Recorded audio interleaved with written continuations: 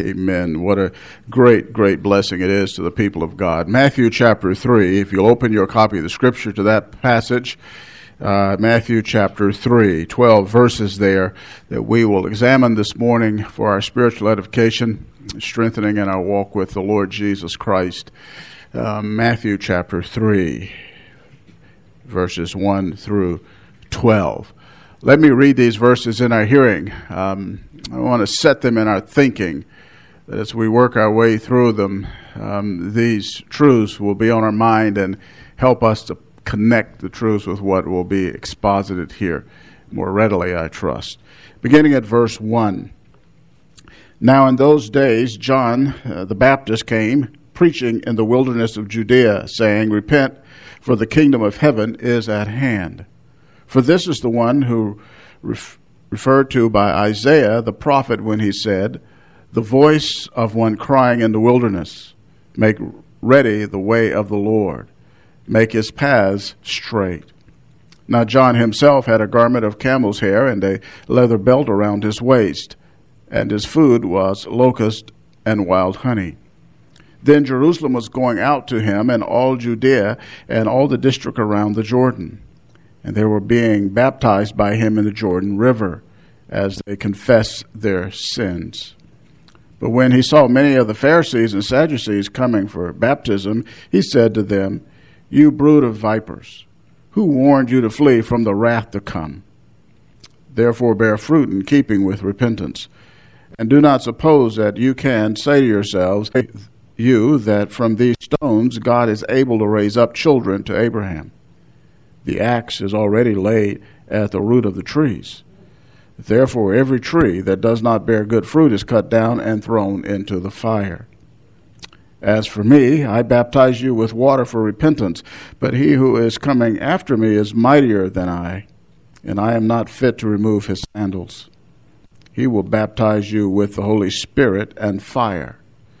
His winnowing fork is in his hand, and he will thoroughly clear his threshing floor, and he will gather his wheat into the barn, but he will burn up the chaff with unquenchable fire. I've chosen as a subject you can already see, if you've got an outline for the sermon, and its title, Repent or Else. Repent or Else. For 400 years, the nation of Israel did not hear the voice of a prophet of God. For 4 centuries. Those 4 centuries have been called silent years. That changed, however, with the appearance of John the Baptist. He came on the scene, and in his gospel, John wrote this in chapter 1, verse 6, that he was, quote, a man sent from God. As such, he was a forerunner and herald of Messiah to the people of Israel. He called Israel to make ready the way of the Lord. Make ready meant spiritual preparation. And that preparation included repentance from sin. And that repentance from sin is the heading for the first point in this message, the message of repentance. Those days, in verse 1, John's ministry commenced in those days, a reference to the 30 years that elapsed between chapter 1 and chapter 2. John was called, as you see in the text, the Baptist. He was the baptizer because of the prominence of baptism in his ministry. But preaching, which you see there in verse 1, was the prelude to the baptism, and preaching was an essential part of his ministry, the proclamation, the heralding of the word of God to the people of Israel, indispensable to what they needed to know and hear. Preaching, the word in the original text, means to herald. Heralds in ancient times announced the coming of a noble person or royalty. John's announcement was of the coming of the Messiah and his kingdom. John's announcement wasn't made, you'll notice, in the capital city of Jerusalem. But he was preaching, notice in verse 1, in the wilderness of Judea. He was away from the distractions of the city of Jerusalem. He was away from the corruption of the corrupt religion and the religious leaders who were corrupt and hypocritical. In addition to that, and more importantly, his venue, as we see, was in the wilderness. He was there because that was prophesied it would be there. He was a voice of one crying in the wilderness. Now you need to understand, John's message was not one that he invented. It was a God-given message. And it focused on Israel's spiritual condition. That's why he says in verse 2, repent.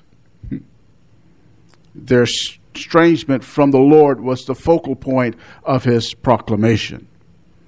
They were estranged from the Lord because of their sin, and their remedy for their estrangement included repentance. That's why it says, repent, for the kingdom of heaven is at hand. Repentance is our message too. It's the message we have to deliver to sinners. People need to hear and be made aware of the divine assessment of their lives. They need to be made cognizant of their spiritual plight in his eyes. They need to know their condition before the all-seeing, almighty, totally holy God.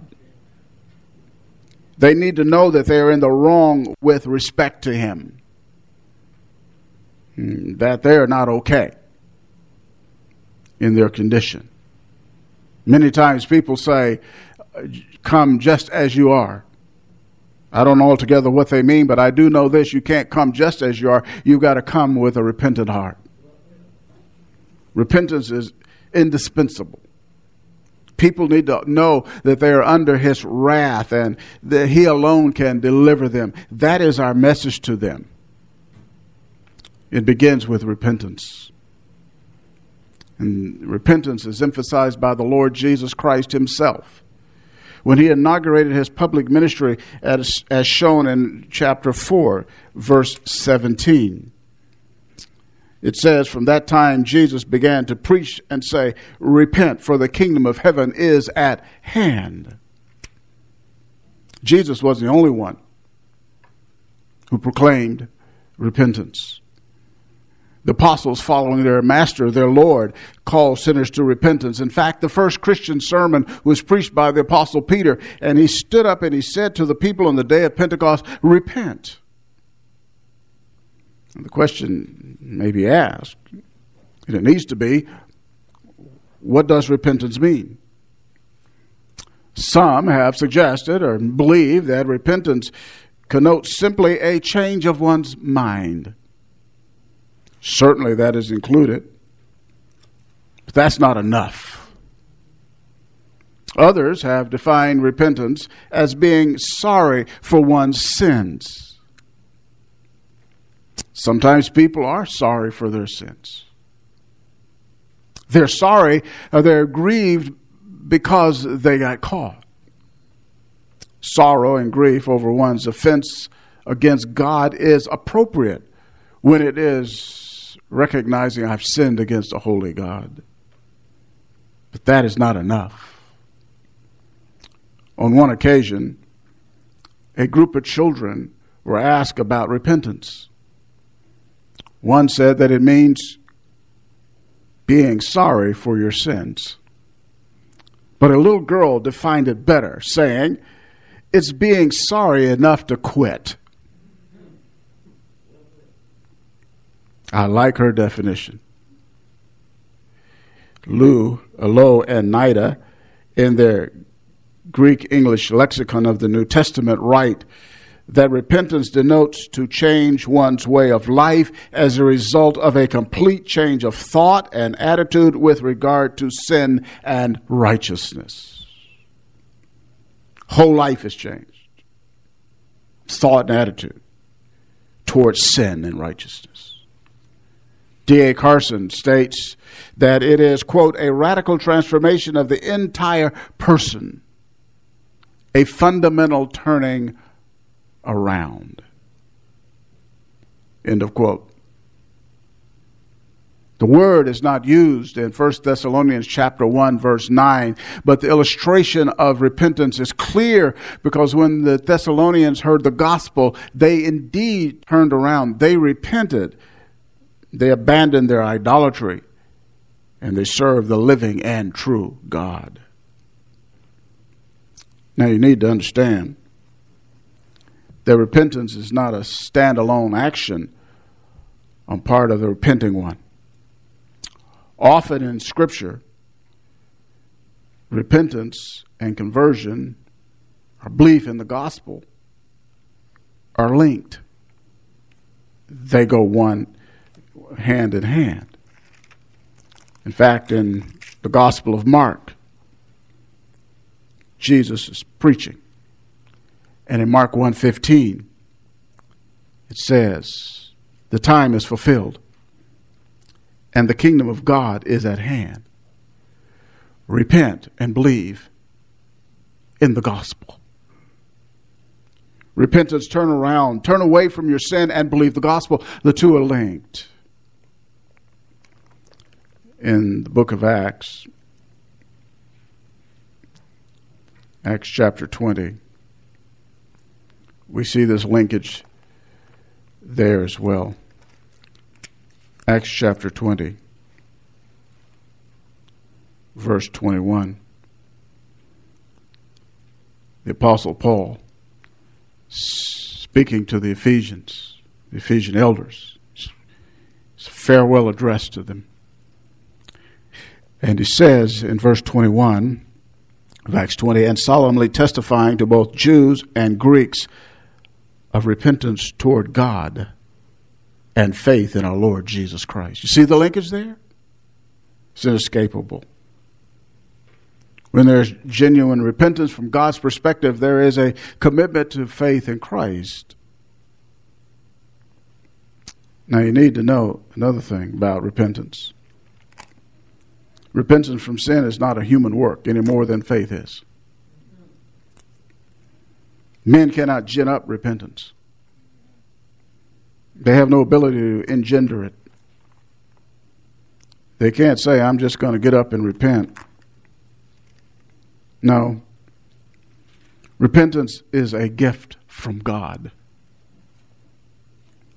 Anybody who has repented and believed the gospel has done so because of the work of the Holy Spirit in their life, granting them the gifts of faith and repentance. In Acts chapter 5, to support my point, verse 31, we see it here. "He is the one to whom God exalted to his right hand as a prince or leader and a savior, to grant repentance to Israel and forgiveness of sins." Notice the word grant, signifying it's a gift. It comes from God. It's an act of grace of God toward sinners. That's how it occurs. It's that kind of thing. So, well, he commands, "Repent, for the kingdom of God is at hand." Well, how does that happen? Whatever God commands, he supplies the ability to do. That's what he does. Now, in chapter 2 of Matthew 3, where we are, after saying repent, John offers a motive for the repentance, for the kingdom of heaven is at hand. This kingdom of heaven, and here let me explain, because in the New Testament there are a number of ways the kingdom is manifested, but we're not going to focus on all those other ones. We'll just look at the one, the spiritual kingdom, the spiritual rule of God, his sovereign right over men to bless them with salvation or to confer judgment. Here, the spiritual rule of God over all those who belong to him. It's the idea. That kingdom. That kingdom does not have a geographic location. That kingdom is a spiritual one. It cannot be seen. That kingdom, people enter into it by the new birth. Jesus said in John chapter 3, verse 3, "Truly, truly, I say to you, unless one is born again, he cannot see the kingdom of God." If Jesus says truly once, that's enough. He says, truly, truly, I say to you, unless one is born again or born from above, he cannot see the kingdom. See, that word see is the same as saying enter, as it does in John 3, verse 5. Entrance into the kingdom of God is church. It is not merely attending a church. One has to be supernaturally transformed by the work of the Holy Spirit in regeneration. It's the new birth, the impartation of eternal life. It's how one gets into the kingdom. The presence of the spiritual kingdom brings the potential then for blessing or judgment, depending on the response to people to the summons to repent. The kingdom, God was at hand. Notice here in our text, verse 3, it says, is at hand. Literally in the Greek, it has come near. Perfect tense there, meaning it began and it continues, and the kingdom is available, and one enters when one believes the gospel, and one believes the gospel because it's a grace gift from God, and at that moment one is born again, and that one at that point then enters the kingdom. The kingdom's presence demands action. The gospel demands action. When people hear the gospel, it is demanded of them by God to respond. That's why Jesus, I read it earlier, he said in Mark chapter 1, verse 15, repent and believe the gospel.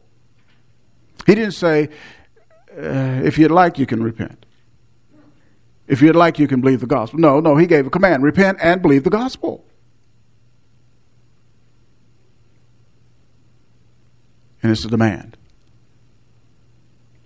And we're like Jesus when we do that.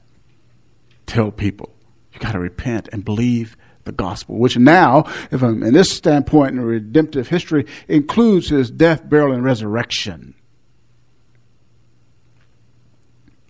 Now in Matthew chapter 3, we're told by the apostle Matthew something about John. He says, for this is the one referred to by Isaiah the prophet when he said, the voice of one crying in the wilderness, make ready the way of the Lord, make his paths straight. Matthew tells us that the herald of Jesus Christ, the Messiah, this prophet called John, this one who baptized, was also the subject of prophecy, Isaiah 40 verse 3.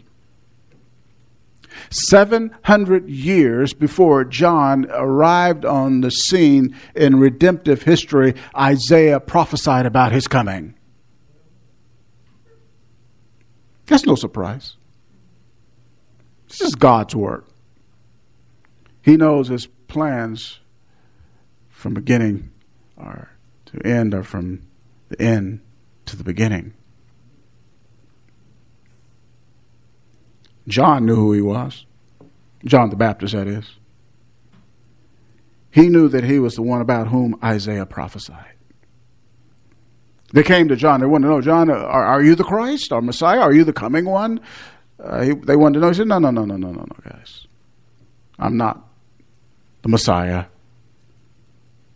He said in John 1, verses 22 and 23, tells them who he is, and he says, these are John's words, I am a voice crying in the wilderness. Make ready the way of the Lord.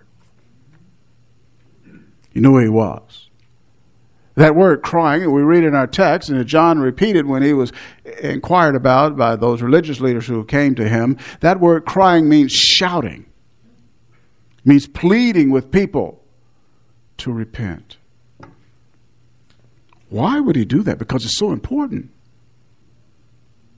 Make ready the way of the Lord.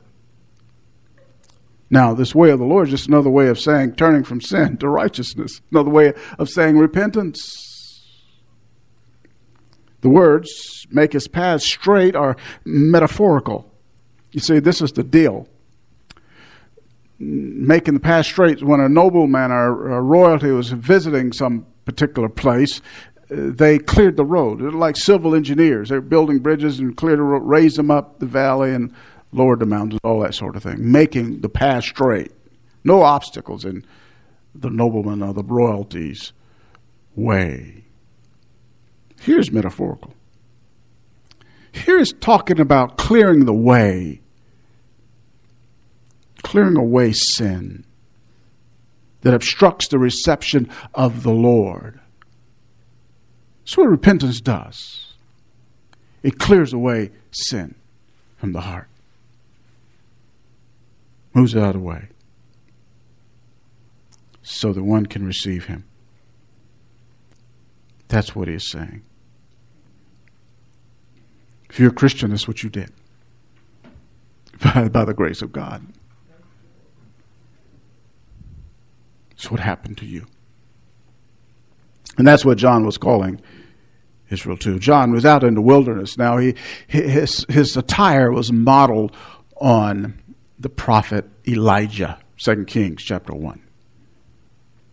But he could make the connection because the Jews knew their history. They knew the Old Testament. They knew, oh, that's like Elijah. In fact, he was Elijah who was to come. Spirit and the power of Elijah, as Malachi tells us. And John was out there, this prophet who also ate locusts. And by the way, they still eat locusts in that part of the country, part of the world today. So John's attire and his diet were in fact a rebuke to the self-indulgent religious leaders who lived in Israel. He was utterly unlike the phonies. And he came and he baptized in the river Jordan, verse 5. With that whole thing, the baptism of Jews was authorized from heaven. God said, do it like this. Now, baptize, let me just give you an understanding of what it means, baptize. That word, baptizo, the Greek term means to dip under. It means to immerse. So what John was doing, he was immersing the Jordan River. Now, I'll tell you what's stunning about this. Verse 6, and they were being baptized by him in the Jordan. People from all around Judea and the district around Jordan. These were Jews. And this is stunning. Because baptism was a rite that was used for Gentiles. Gentiles who were converts to Judaism, proselytes, if they wanted to become a Jew, the Jewish religion, become a part of it, they had to be baptized. They were saying, I'm an outsider and I want to be a part of the people of God. But these are Jews, not Gentiles being baptized. This was that baptism for them, authorized by God. So what God was telling them, you guys are on the outside. You need to be baptized. You need to express your admission, your desire for admission, or admit that you're on the outside. You're outsiders. Outsiders with respect to the kingdom of heaven.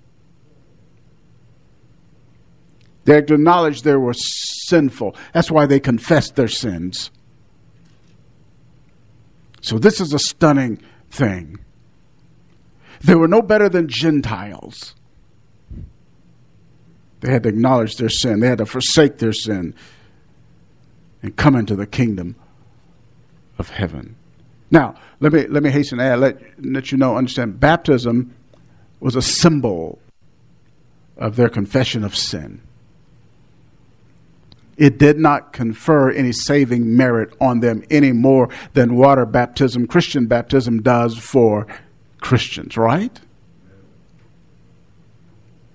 It was a symbol for them as a symbol for us.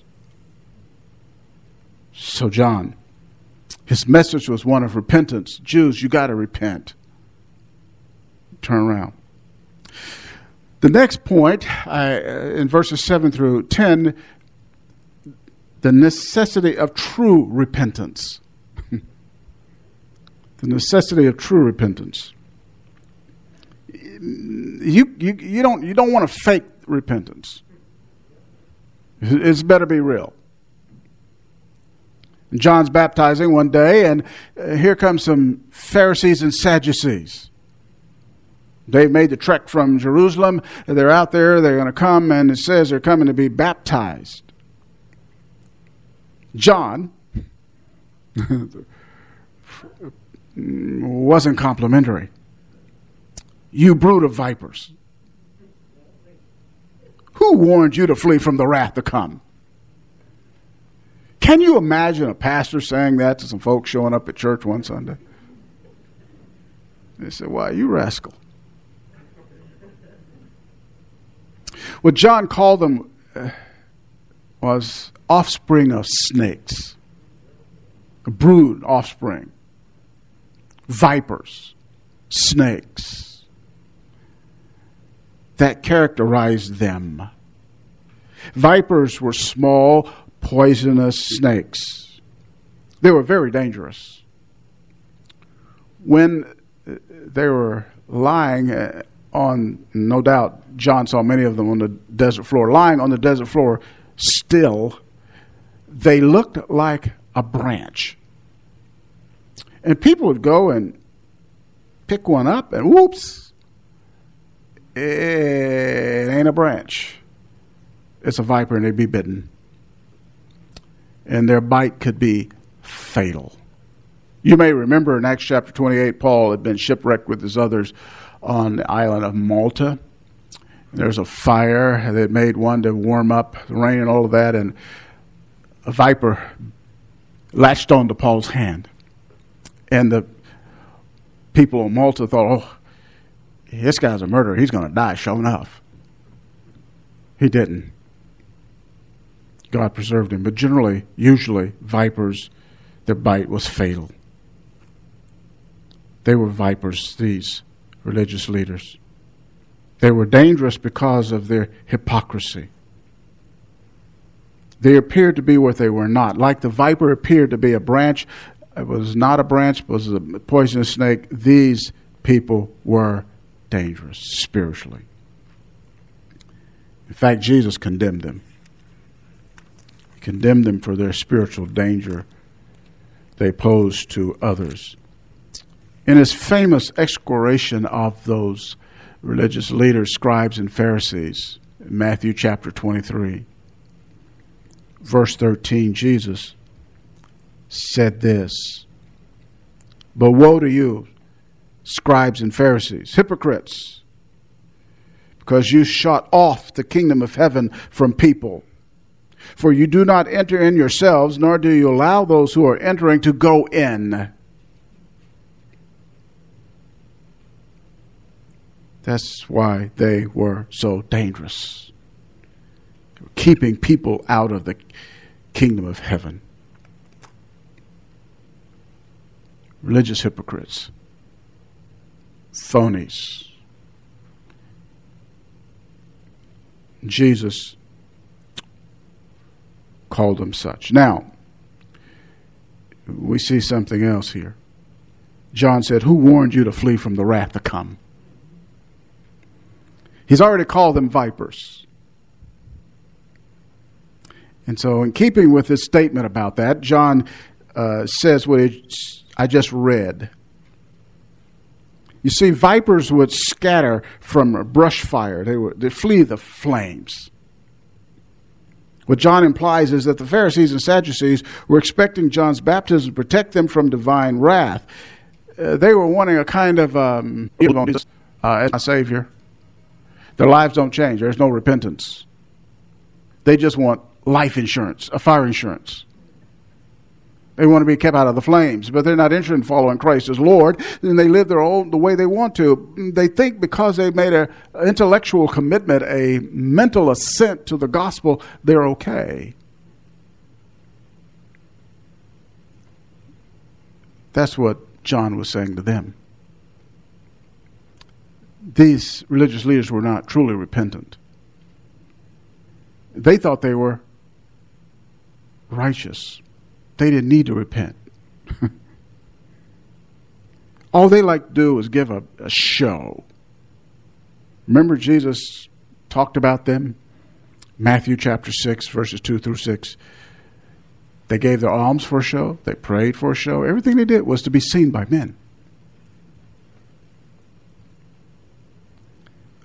phony repentance does not preserve one from damnation. People like to buy knockoffs, don't they? Counterfeit stuff because it's cheap. It looks like the real deal. I'm going to tell you something. You don't want a knockoff faith. You want the real deal. Insincerity, superficial profession of faith, devoid of genuine repentance does not protect a person from the wrath of God to come. And God knows the counterfeit from the real thing. You can't fool him. And God's prophet, John the Baptist, said, you guys aren't for real. And that's why it says in verse 8, therefore bear fruit in keeping with repentance. In keeping with, equal weight or worth appropriate to true repentance. It'll be seen in actions and attitude. In fact, the parallel passage in Luke chapter 3 illustrates it for us. Because they wonder, well, what do we do? What do we do? In this parallel passage in Luke chapter 3, let me just show it to you. And you can see what happens. And what shall we do? Verse 10, because John had posed that question and Matthew didn't elaborate further, but in Luke chapter 3, verse 10, and the crowds were questioning him, saying, then what shall we do? And here's his answer, beginning in verse 11. And he would answer and say to them, the man who has 2 tunics is to share with him who has none.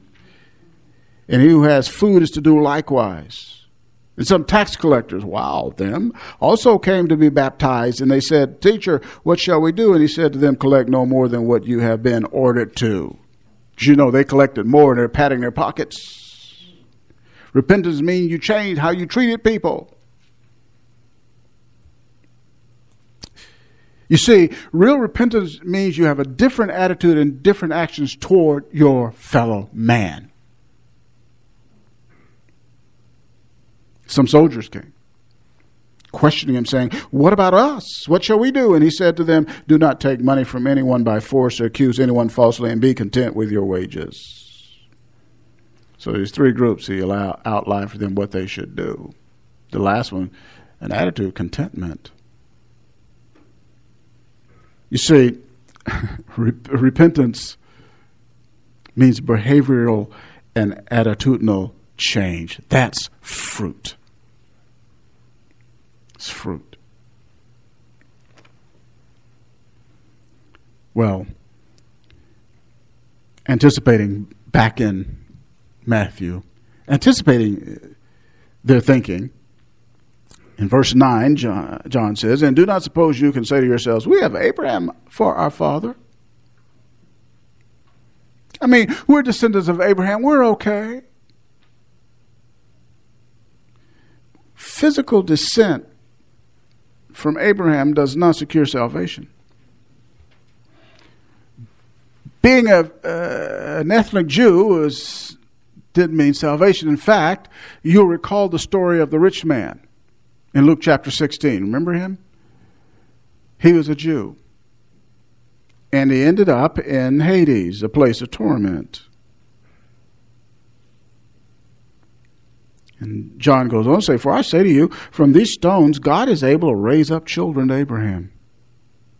So what on earth is he talking about? Gentiles were considered to be spiritually lifeless and helpless, dead stones, hopeless people, as far as a relationship with God was concerned.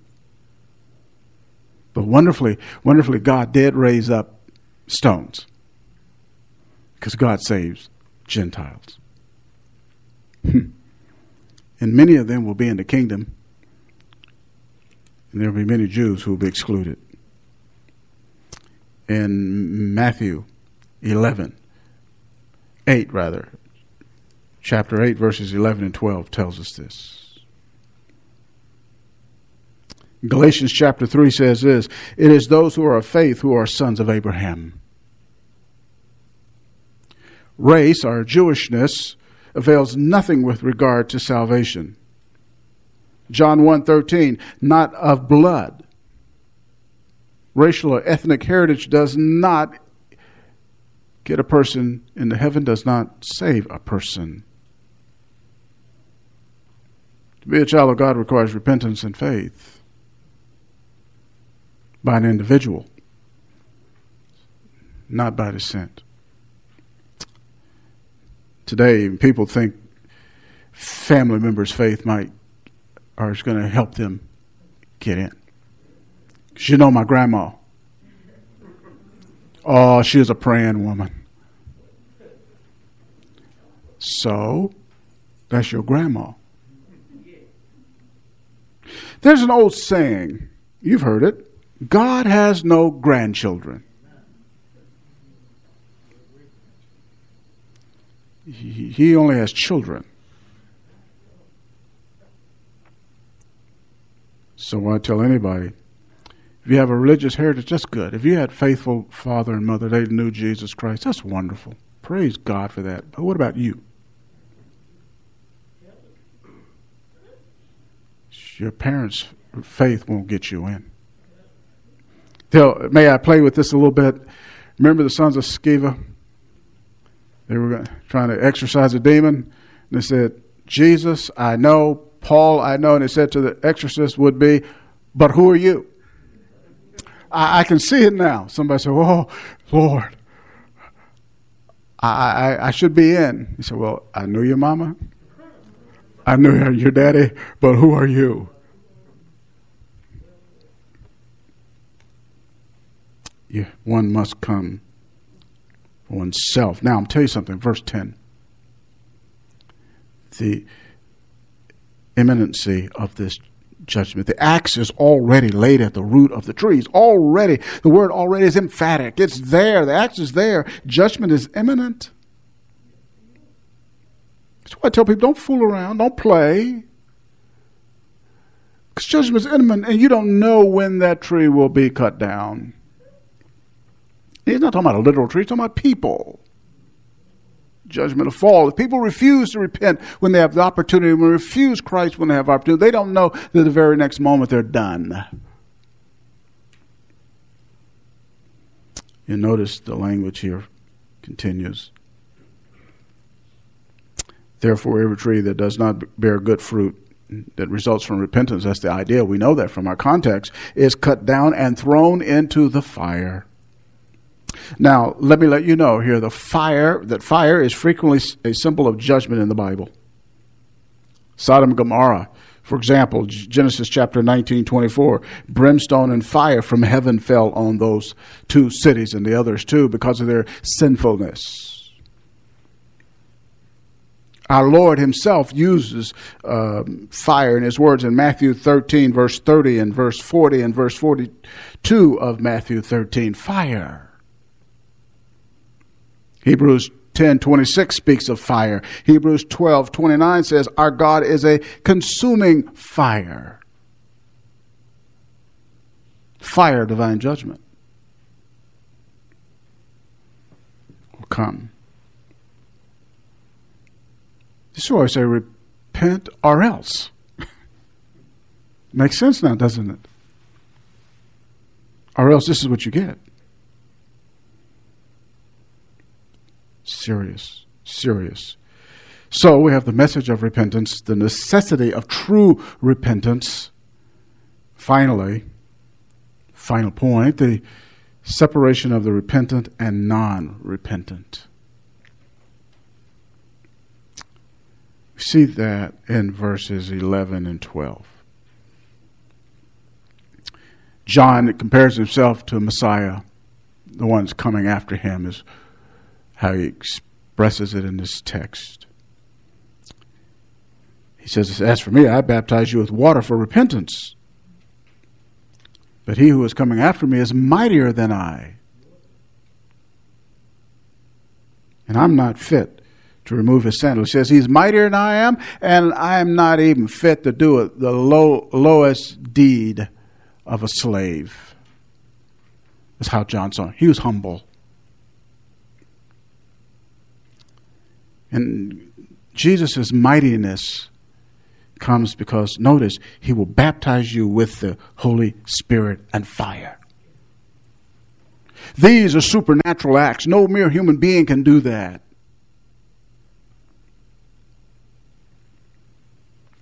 He's going to baptize them with the Holy Spirit. Now, you need to understand something here, divine timeline. John did not know about the church. He didn't know that was coming. It was a compressed thing. John actually was the last of the Old Testament prophets. I know he appears in the New Testament, but it's the last Old Testament, Old Covenant prophets. The New Covenant being inaugurated by Jesus by his death. Remember that? So John is an Old Testament prophet. He did not know there's this interim between the first and second comings of Christ, the church age.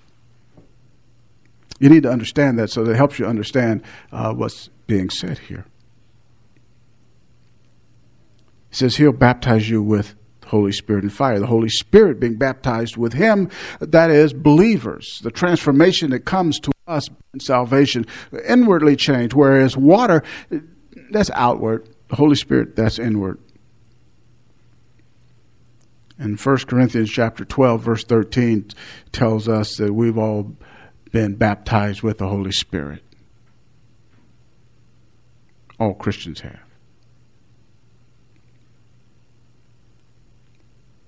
But then here's this other word. Fire. You already know the answer. Again, this is the or else. Repent or else. The fire is judgment.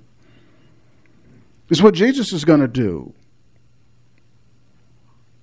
You see how he explains it here in this metaphorical language? His winnowing fork is in his hand, not a literal winnowing fork. And what the farmers would do, they had this area marked out where they put this dirt down and they put water and they would pat it down so it was very hard. Then they have bricks around it or that way so that they put the grain on it and it kept it from going off. And then take this device called this winnowing shovel or fork, and they would take it, stick it under the wheat, for example, and throw it into the air, and then the shaft, the straw, would be separated from the wheat, and the wheat would fall back down. Then they'd take the wheat, the text says, and gather it into the barn, and the shaft, the worthless stuff, would be burned up. Notice it says, unquenchable fire. And he says Jesus is going to do this. Now that messes up people's ideas about Jesus, doesn't it? Because they have these ideas of, oh, he's just a little lowly Jesus. Meek and mild. He's just kind of wimpish, kind of. That's not what Jesus is like. Look at what he is like in Scripture. He's serious about evil. And he will deal out justice, judgments. Comes down. Let me show you one other place. Matthew 13. Jesus tells the parable of the wheat and tares. 13:24 of Matthew. During this time period, they grow together. Wheat and tares. Some of the servants in the parable say, oh, can we go separate them? Jesus said, no. Don't do that. You'll mess up because you don't know. Not your place. I'll take care of the tares. He says in verse 30, allow both to grow together until the harvest. And in the time of the harvest, I will say to the reapers, first gather up the tares and bind them in bundles to burn them up. But gather the wheat into my barn. The wheat represent believers. Tares represent the unbelievers. Those who even perhaps mingled with believers in a church. They never repented. Never turned away from their wickedness. On the outside they look like the wheat. Because the wheat and tares do look a lot alike. That's why you can't tell them apart to rip out the tares, because you could mistake a tare for wheat. But when judgment comes, when Jesus returns, the final separation will occur.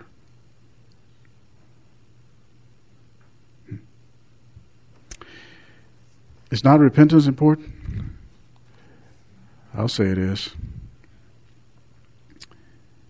Israel need to be ready. Messiah is coming. And they need to repent, confess their sins, and turn to him. That's what they needed to do. And that remains people for what people need to do if they've not come to the Savior already. Let us bow together in prayer.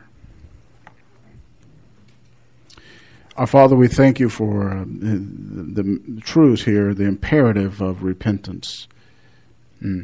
Nothing more important than this for a soul to turn from one's rebellion against you and turn to the Savior, the remedy for sin. Thank you for your graciousness in saving sinners, sinners such as us in this room. Thank you for your kindness, the kindness that appeared in the person of Christ. I pray for anybody in this room right now who has not come to faith in him, has not repented of their sin. Grant that they'll do so. We pray these things in the name of Christ. Amen. We have here